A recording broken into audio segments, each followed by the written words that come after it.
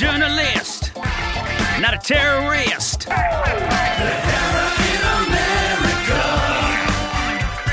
I know what's right. The First Amendment tight. The Hera in America.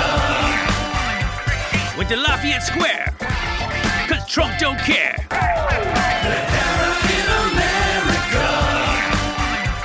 Get the kids out of the cages and increase our wages. And we're back with Nahara in America. Great show today. We've got a wonderful actress. She works both in the Spanish world as well as the American market. So she's crossing borders, crossing languages, and telling her story. Ladies and gentlemen, Katie Barberi. Katie, how are you?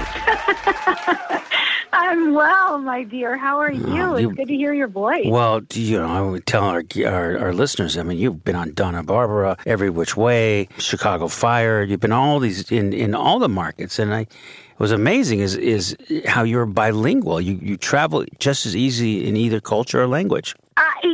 Okay, so I was born in Mexico. My dad, may he rest in peace, Ernesto Barberi, was a hotel administrator in Mexico. Mm-hmm. Very well-respected hotel administrator. My whole family on my dad's side is Mexican, and I was born in Mexico. My mother is very American, it shouldn't even be legal how gringa this woman is. We're talking from Peoria, Illinois, wow. Apple pie, Clint Eastwood, baseball, just the whole 9 yards. Was she on spring break in Mexico? This is what happened? I mean, was it a spring break situation? No, she wasn't. So the way that my parents met is a telenovela all unto its own. My mother was a singer. Mm-hmm. And she accepted a contract at a hotel in Rosarito Beach in Baja California in Mexico. Wow. And she performed at that hotel. She was supposed to perform in the hotel for 3 months and then come back. And she fell in love with the young front desk receptionist at that time, who was a 22-year-old young man named Ernesto Barberi, who just fell for my mother, Audrey Barberi. She's beautiful. My God, my mom is a pretty lady, if I do say so myself. Mm-hmm. Anyway, he fell for her gringo wiles, and they got together, and just the passion ensued, and they were married a week later. I mean, isn't it amazing? Because she stole his land and she stole his heart. It's a beautiful story. She stole his land, she stole his heart, and if you ask his family, she stole him. Wow. She brought him to the United States, where he worked at several different hotels in L.A. and what have you, before going back and accepting the contract in Mexico, in a little town called Saltillo, Coahuila, which is really this very quaint town in the northern part of the country. And that's where I was born. I was born in Saltillo. So my parents, unfortunately, divorced when I was 3 years old, and my mother brought me to the United States. Let me ask you, did you get Mexican citizenship when you were born? What? Did you get Mexican citizenship? I was born in Mexico. I have my dual citizenship. I was born in Mexico, so I'm recognized as Mexican. And then my mother, because she's American and she was there on a visa, married to my dad, but always having to renew her visa. I'm a United States citizen because of her. Wow. So she brought me back to the United States, and I started acting professionally when I was 10 years old in L.A. And, of course, I started in the American market, and I started in a play called Watch on the Rhine by Lillian Hellman. Mm-hmm. I worked with Bobby Jacoby and with Adam Carl and with Michael Sherritt and with Bob Ari, who are all, successful in different areas of the industry at this point. I started there. Then I went on to start doing, guest starring roles. I guest starred on Kids Incorporated. I guest starred on Silver Spoons. Mm-hmm. I did a recurring role on The Bronx Zoo with Ed Asner, and just kept going and kept going. And then when I was 15, I was, my boyfriend at the time was Mackenzie Astin.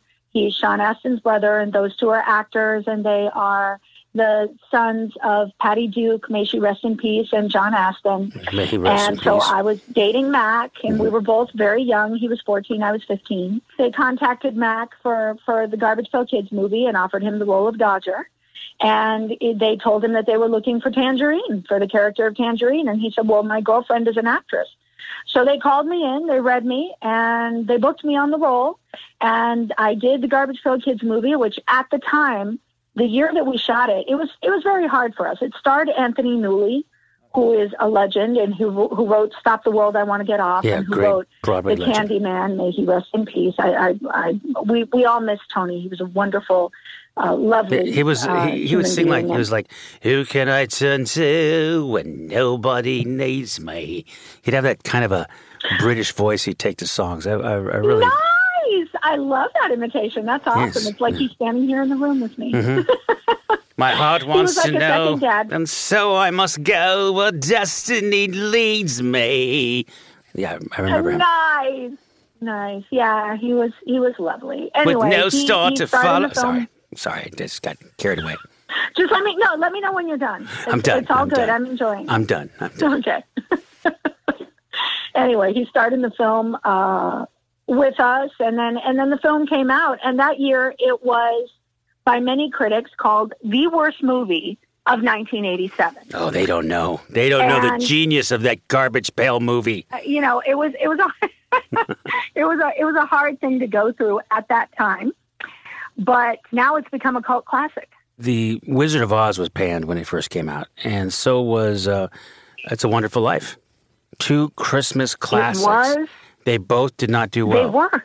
No, not did well. They were. That's absolutely true. So, that's an extraordinary thing. I don't know if the Garbage Pail Kids movie is on that level, but it does have its cult following. My fiance Craig and I were just at an event not too long ago, and I was wearing a mask, as was he. We had to. It was one of the few times that we went out during this period that we're living in, this extraordinary period with this pandemic. And I had just thrown on my Garbage Pail Kids T-shirt that day for some reason. I think it was the first thing that I found. I threw it on, and a guy walked up to us and gave me the thumbs up, and I smiled underneath the mask, which you probably couldn't tell. And he said, "Did you ever see the movie?"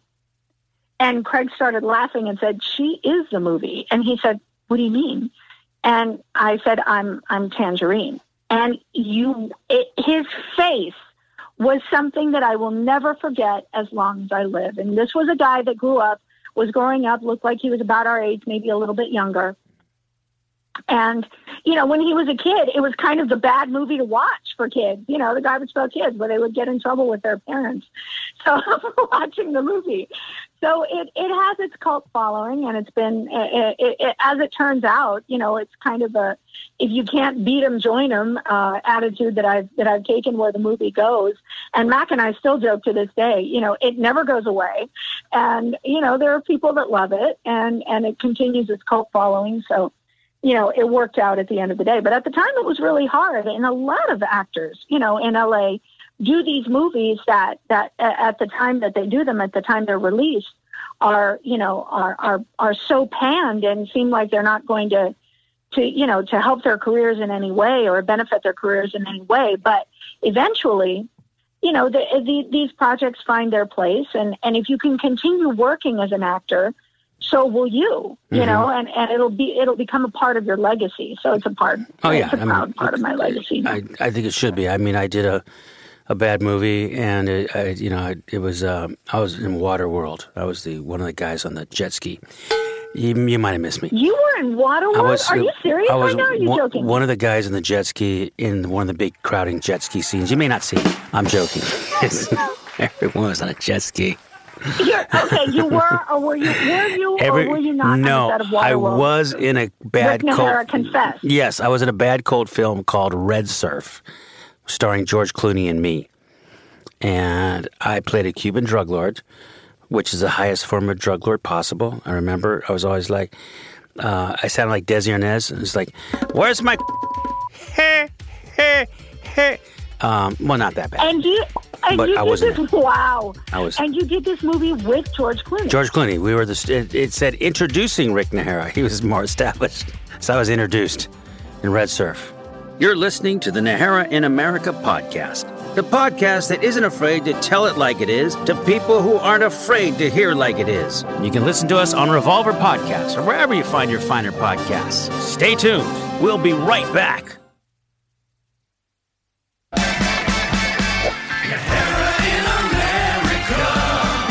Wow. And this is a movie that George Clooney, I've never seen it, but this is a movie that George Clooney doesn't want the world to see because I've never heard of it either. He's bought almost all the DVDs. It's a business now. They just put out DVDs so he can buy them. So it will never be seen by the public. But you can, I mean, if you YouTube it or something, I'm out there. That's some power. Yeah, so it was George Clooney, the guy from Kiss, what's his name? Gene Simmons? Gene Simmons, George Clooney, Michelle Pfeiffer, or Dee Dee Pfeiffer. We could get Michelle. We got her. Dee Dee Pfeiffer. Her little sister, Dee Dee.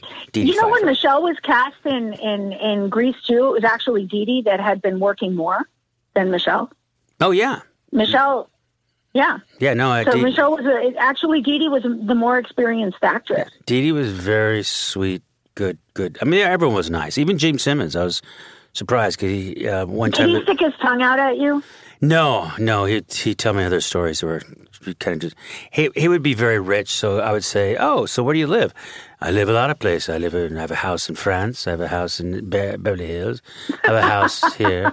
He's like 5 houses. I live everywhere, you know.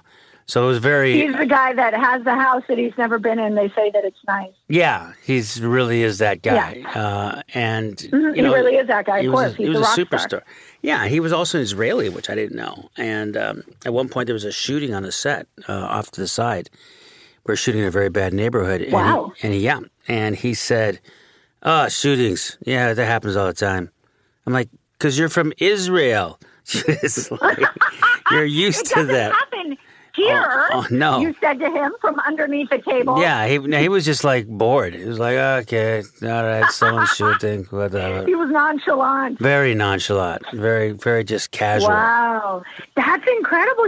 And listen, you've told me quite a few stories over these years when we've been on sets and rehearsal halls together. Yeah. And I had never heard that one. That's incredible. It's something when I got it, it kind of turned me off a lot. That's what I got into writing because I was like, I'm not playing a drug lord again. I was like, for me to play a drug lord is actually equivalent to a great actor doing an Academy Award, role. Like for Eddie Olmos in Stand and Deliver, that's a great role. It's that kind of thing because I am not a drug lord. I don't seem like a drug lord. No, you are not. You are many things, my dear, but you are not a drug lord. Never. I would be the worst for those FBI stings where the guy poses as a drug lord. I would just be horrible. Yeah. I'd be like, so how many, is it kilos you want to buy? I'm not sure. So they talk to me in Spanish. I go, no, mi español muy malo. Well, the minute you had to speak to they'd be like, what cartel as a Latino drug lord, we'd already be in trouble. Yeah, they'd say, what cartel do you belong to? I go, Berlitz. I was learning Spanish, and that's when I came over to join you guys. This is illegal, right? So that would be a bad FBI informant. I would. Yeah, one might. You might be exposed. I would have been exposed. Probably not a good career path. And the thing is, I'm very sensitive for torturing. Like they slap me once, I just give all the information. It's just not even going to be, like you got to hit me. Is that all you got? He pinched you and you just sang like a canary. I would sing like Pavarotti. I'd be like, let me tell you something. I am an undercover agent. There's other undercover agents listening right now in their room 42 here in the Ramada Inn. Go bust those guys. I would just be bad. Leave me alone, please. Leave me alone. Ow. What's that? I'm hungry. Yeah. Hey, why the chainsaw? Just out of curiosity. Why is that here? I just need to know. I would be horrible drug. Oh my God. Informant. We laugh, but that's an insane world. I actually shot 3 projects in Colombia. Oh, Colombia. Was that a little crazy? I mean, did you see some stuff? I mean, here's the went thing. down? It's a very weird kind of. I shot 9 telenovelas in Mexico. I did 3 plays in Mexico. So you shot in Colombia? Who? I shot 3. What's that? I said, who did you shoot in Colombia? Are you shot in Colombia?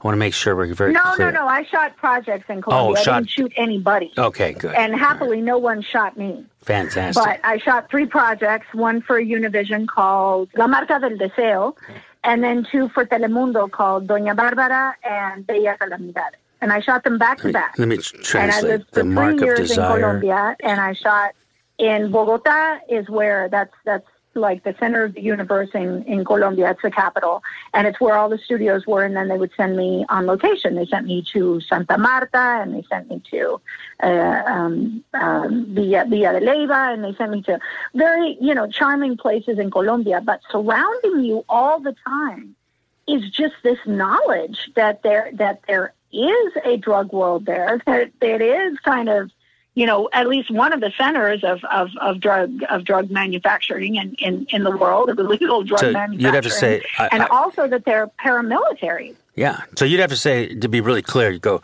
I would like to have a Coca-Cola, the beverage. Very, very clear about it. Say the whole thing. You don't want to abbreviate under those circumstances. Senor, your kilo of cocaine is here.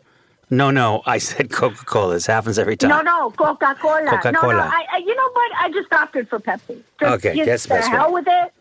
Yeah. Go with Pepsi every time. Don't even get in the realm of. Yeah. But in all seriousness, yes, please. I shot in Honda, which is spelled Honda, like the car, for Doña Barbara. That was where we were mostly on location. And I had to have been, I think I counted it, and it was 24 round trips to Honda from Bogota throughout the entire nine-month shoot. And these were 4-hour trips in a single-lane highway where, you had to take certain routes because there were parts of the country called hotspots.